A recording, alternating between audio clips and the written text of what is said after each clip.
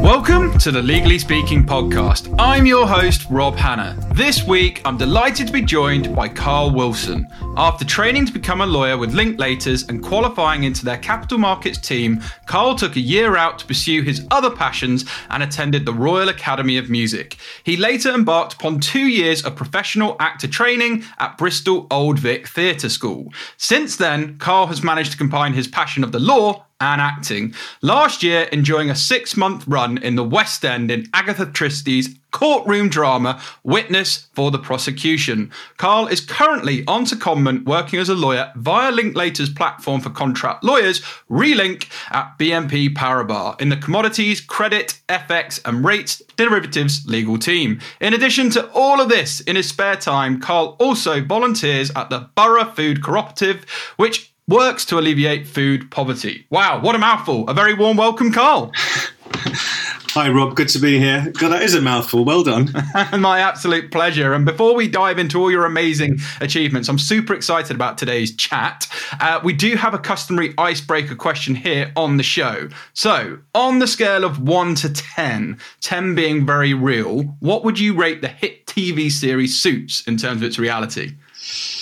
Well, I knew this was coming because I listened to a few of the other podcasts, and I thought I'd better watch it properly, and then just haven't. But I have seen snippets of it before, and I didn't think it was very realistic. To be fair, I mean, the idea that someone could sneak into a top law firm without any legal training and blag it. I mean, sometimes I feel like that's what I've done. So maybe it is realistic.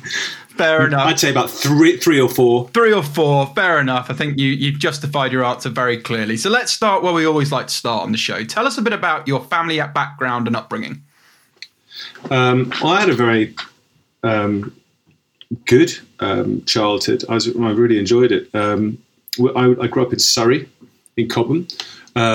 My mum was a Surrey girl, and my dad came from what was, at the time, British East Africa, and came here with 30 quid as a teenager and as a self-made man. So I definitely wasn't as well. Hang on, let me go back on that. I was about to say I went to these really great schools growing up as a kid. The first one was locally where I lived, and the other one was Charterhouse. And I think these schools are just incredible if you get the opportunity to go there, because they have everything. They're like a little mini society, a very privileged one, of course. And it was there that not only do you get a really great education, but whatever your passions might be, you can pursue them. So there's all these wonderful facilities, sporting facilities, a theatre, of course. And I didn't know, you don't know how lucky you are at that age, do you? No. You as a kid, it's just normal to you. But looking back now, of course, I realise what a gift that was. So that sort of really set me up for everything I'm doing now. Yeah, and it's great that you're sort of humble and, you accept that privilege. And, because like you say, at the time, it's probably what you know until you go and venture into the big wide world and figure out what else is out there. There were wonderful opportunities and you embraced them. But where did your interest in the law stem from?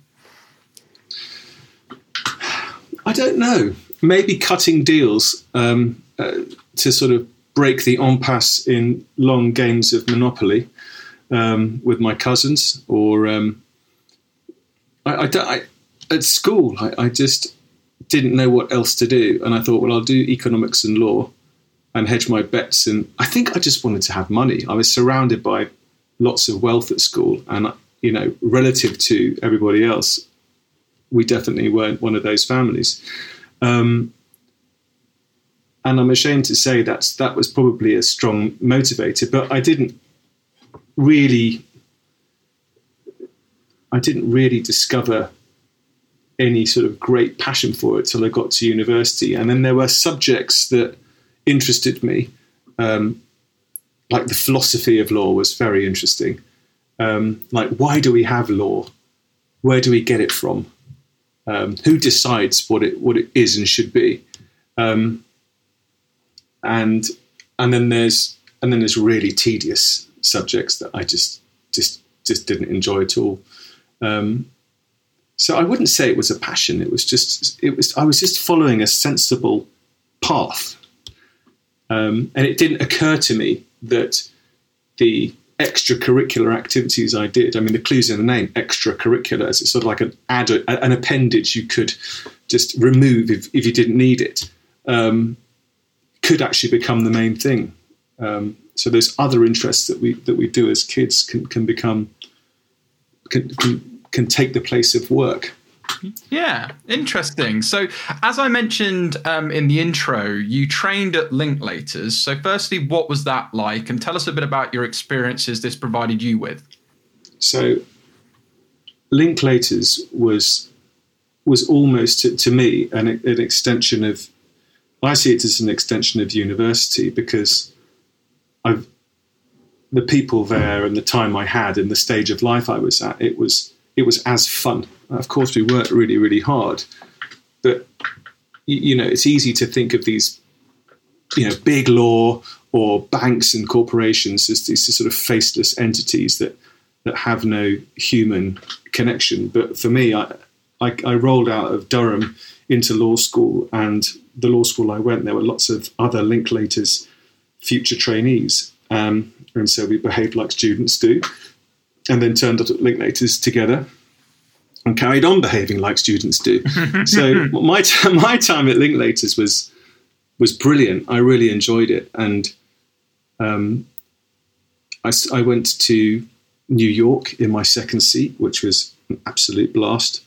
I sat with the first partner I sat with, Alan Stevens, was just great company. I learned a lot from him, and he's very supportive. And it was a place where I felt I could be myself, actually. I mean, I made no secret of my interests in other areas, but it didn't hold me back in any way. Yeah, well, that's good. And that leads very nicely onto what I was going to ask next, actually, because after your training, you did attend the Royal Academy of Music and you trained at the Bristol Old Vic Theatre. So, have you always had that passion for the music and the arts?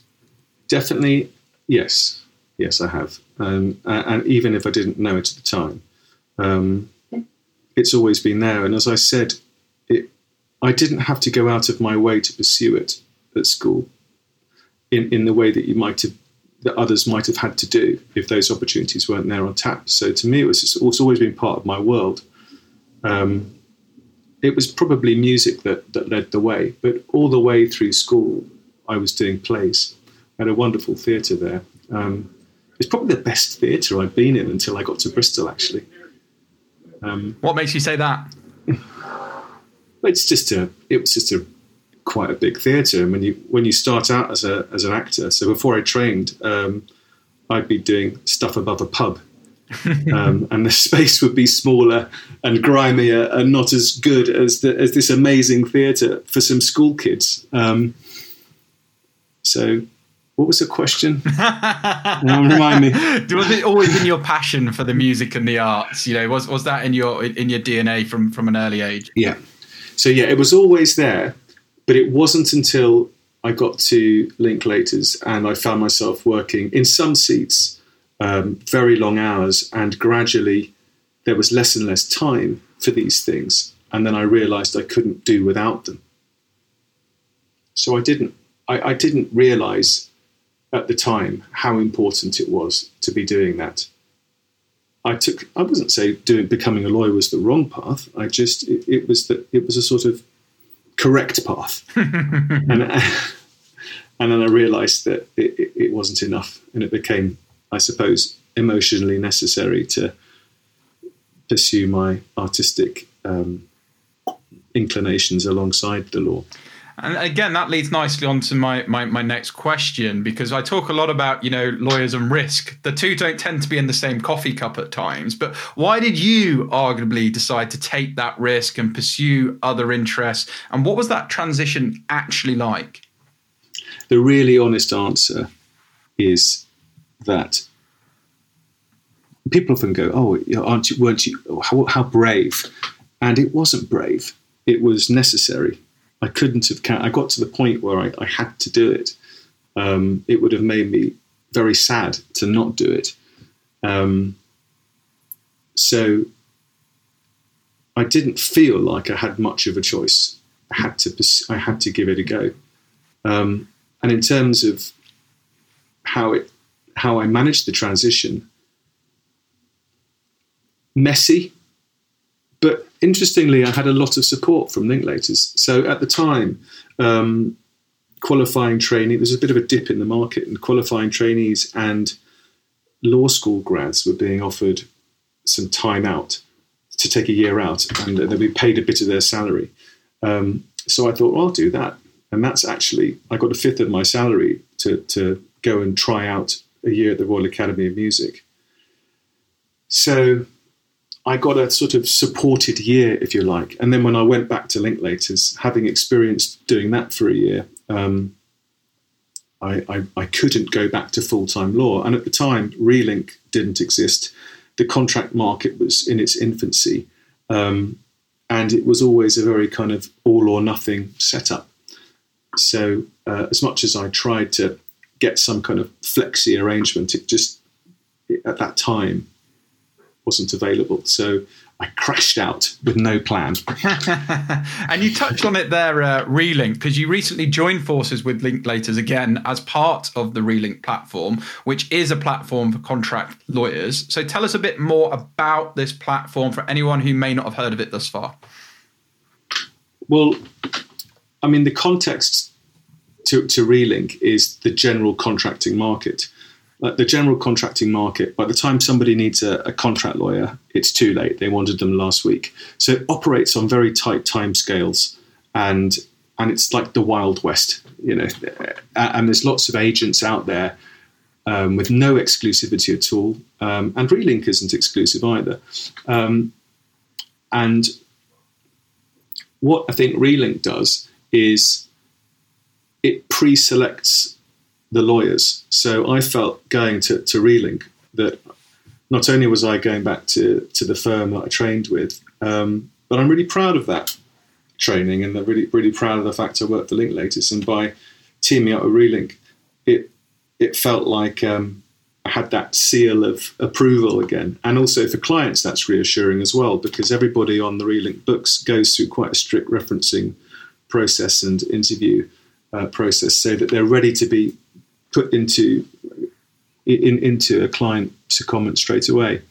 So I think there's that aspect to it. There's also the fact that Relink gave me access to work that I couldn't get as a contractor. Like I'm the Linklaters secondee to BNP Paribas, and I wouldn't be able to do that job in the general contract market, because that's a specific Linklaters role that either a Linklaters lawyer does or a Relink lawyer does. It doesn't go out to tender to the rest of the market. So it's really good. It's as a result of that, it's good quality work. Yeah, no, absolutely. And how have you found sort of kind of going back to Linklaters, sort of quasi from training, and, you know, is there still familiar faces there? And has there been any big changes that have surprised you at all? Well, I've not set foot in the building apart from when I went to have my interview, and the partners I interviewed with, Simon Firth was a partner when I was a trainee. Yeah, very senior, brilliant derivatives lawyer, and Dave Phillips was a trainee when I was a trainee. So it was great to see. It was great to see them again. I did sort of think, gosh, you know, what might have happened if I hadn't left, if I just stayed? Might I be a partner now? And the same thing happened at BNP Paribas as well. Some of the team there I know from my trainee days. So that's the nicest thing about going back to Linklaters, that you've got old friends and old colleagues that know you and you know them, and there's a personal connection. And I think contracting generally is all about relationships. It sounds, I did say it was the Wild West earlier, but over time, you meet people, and then those people move around, and when they get to their next place, if they need someone, they call you up. And I've got as many jobs like that as I have through an agent. Yeah, and that's a really good positive story. And I think, we can talk a lot about, and I talk a lot about this in my communications to the market about, amazing communities. And it can be hard to leave, full-time law due to that amazing community that's there. Time for a quick break from the show. Are you a legal aid practitioner in England and Wales, specialising in civil or criminal legal aid matters? If you are, this message is for you. As a legal aid solicitor, you don't have time to waste on legal aid case management software that doesn't work to your needs. That's why Clio has developed a quicker, more accurate and affordable solution for legal aid solicitors in England and Wales. It could save you hours in your month, particularly when it comes to end-of-month invoicing and claims to the legal aid agency. To see how it all works, visit clio.com/UK/legal aid. That's Clio, CLIO.com/UK/legal aid. Now back to the show. How does Relink and contracting help create the community, if you like? Yeah, this is the first time I've really felt that collegiate atmosphere since leaving Linklaters, apart from one little stint I had at another law firm. And I think there's something about law firms. Maybe it's because people stay there for a very long time. They do their training there. It's a very collegiate atmosphere, and it's a very tight community. Everybody knows everybody. So returning to Relink sort of felt plugging back into my network. So that I'm quite comfortable. It's reassuring to have that aerial support, And I caught up with Dave before I went on took the secondment, for example. We just had a chat about, how everything, what's basically just saying that he's there if I need him. So you don't get that as a contractor. Normally you're just on your own. Yeah, no, I think that's a very valuable point. And I've got a lot of friends that are contractors that, certainly don't have that. So I think that is invaluable. So for anyone who's interested in contracting, maybe they're not too familiar with it or not sure where to go, how would they get started? Yeah, this is a really good question. Two today. Yeah, no, the reason it's a good question is because the answer's not obvious. Yeah. You would think that the answer is reach out to lots of temp agencies and lots of contracting platforms while you're thinking about it and have some chats. Well, when I tried to do that, when I was thinking about leaving Linklaters, people just hung up. I mean, they're just like, yeah, call us when you're out. Yeah. because the timeframes of permanent hires are very long. Yeah. People start thinking about it 6 months, a year in advance, and there's several rounds of interviews, and the whole thing takes forever. And then they completely accept they're going to have to wait for someone to serve their notice and have a period of gardening leave or whatnot. So, whereas a contract lawyer, I once got an interview on Wednesday and was in the office by Friday. Wow. And another one, I didn't even have an interview. They said, "Oh, we'll have him." And you've got to be able to move within a week. And if you're trying to line the ducks up like a good risk-averse lawyer, you can't. So actually, the truthful answer is just jump. I suppose today there are platforms like Relink where you can go and have a conversation and you can say, look, what would it look like? How much work am I likely to get? And barring a pandemic or the credit crunch, if you really want a contract, in my experience, start looking and 6 weeks later is the longest it normally takes to get in the door somewhere. That doesn't mean you're going to get exactly what you want, but if what you just want is to work and get the money coming in again, you can do it quite quickly. You might have to be flexible about what you get paid and what you're doing, but there's plenty of work out there. Even paralegal work, if you don't want too much responsibility. Yeah, no, I think, again, great shout. And particularly people looking to try and just get some, maybe at the earlier stage of their career, trying to get some paralegal work, it's a great option. So do you, though, need a certain amount of private practice experience before making the leap into contracting, would you say? The correct advice is yes. I think the more private practice experience you have up to a point, the better. Particularly if you want to continue contracting in private practice. But for going in-house, you don't need that much, because the moment at which, the job is slightly different. When you're an in-house lawyer, your job is to manage legal risk. So if there comes to a point where you're coming across a deal and it requires some documentation that we haven't done before, you would manage that legal risk by instructing external lawyers to do it, and then just act as a liaison between them and the business. And if we have done it before, we'll have a nice set of precedents that external lawyers have done. So actually, you're not doing that much really dry legal work. You're managing the legal risk in a transaction. And that often involves instructing lawyers rather than being the one holding the pen, as it were. Of course, you comment on everything and you are fully involved, but it doesn't require partner level black letter legal skills. So I would say you could probably make a go of it from, well, I left straight away, like 6 months in. Wow.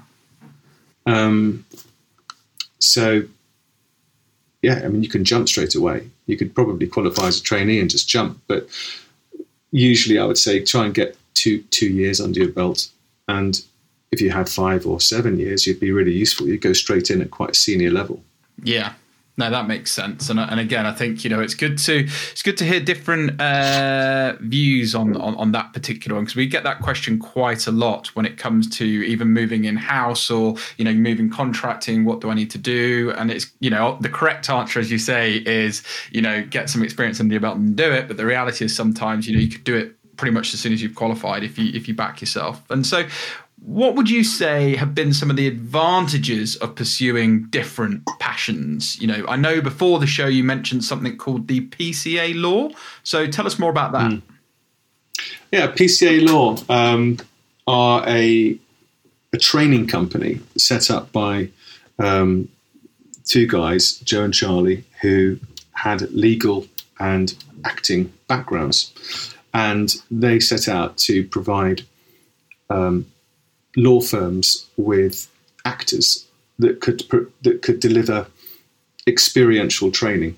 So this is not your sort of standard learn a scenario and have an actor come in and the whole thing feels really fake, or just have someone delivering slides to you. Yeah. We would have to go in and role play situations and improvise situations, and be able to have a conversation with these, associates at Magic Circle law firms.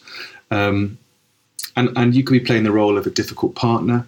You could be playing the role of a insubordinate junior, a RC client. And the job would just to provide the right level of challenge to each person so that they could grow. And then while you're improvising, you're making notes in your head to give them feedback on. So that was a great way of combining the two, and it was one of those ideal in between jobs. That was also very entertaining, because I didn't know there were any other actor lawyers out there, and there's loads. There you go. And just before we wrap up, how could others work for Relink, or how could they find out more? Well, the best thing to do is give them a call or drop them a line. There's a huge demand for quite junior lawyers as well at the moment. So don't be afraid if you're sort of in that early stage of your career and you're thinking about it now, there's all manner of different contracts out there. I've had contracts where I get paid per document. I've had contracts where I've just did 3 days a week, contracts for 8 weeks, contracts for 2 years, whatever it is. Contracts where there's been 0 notice, contracts where there's been a week, and contracts with Relink where it's a month. So whatever you want, there's probably something out there for you.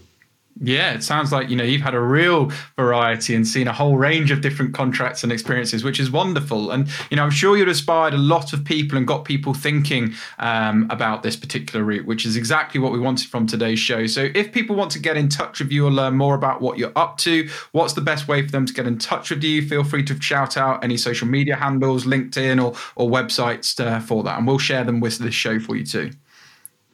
Well, oh gosh, what is the best way? Well, I have a Twitter. There we go. A fairly inactive Twitter. It's Carl M. Wilson. It's mostly acting focused, but we can field legal queries there. And of course through Relink as well. If you have any questions, you can drop them a line and they can forward it to me. Good stuff. And final question. If you were to liken yourself to any actor or any aspirational actor, who would it be and why? The actor I get told the most often that I look like is Ralph Fiennes. I wish I could have his career. I certainly don't have his career. I certainly don't have his career. The theatre actor I most like is probably Mark Rylance. And I saw him at the Globe. That was the last time I saw him. And he makes Shakespeare seem like it's just having those fresh thoughts every time. It doesn't sound like he's reciting lines. You just see the character there. You don't see him. It all seems so natural. And you can't take your eyes off him. So, yeah, it's very exciting to watch. There we have it, folks. So thanks a million once again, Carl. It's been a real pleasure having you on the show, learning more about your story, what you've been up to, and your amazing achievements. So wishing you lots of continued success with your career. But from all of us on the Legally Speaking podcast, over and out. This week's review comes from Connor C. Great for law students. My friend Angie told me about the podcast, and since then, I've been hooked. Thank you so much for your lovely, kind words, Connor. We really appreciate you. From all of us on the Legally Speaking podcast team, thanks a million.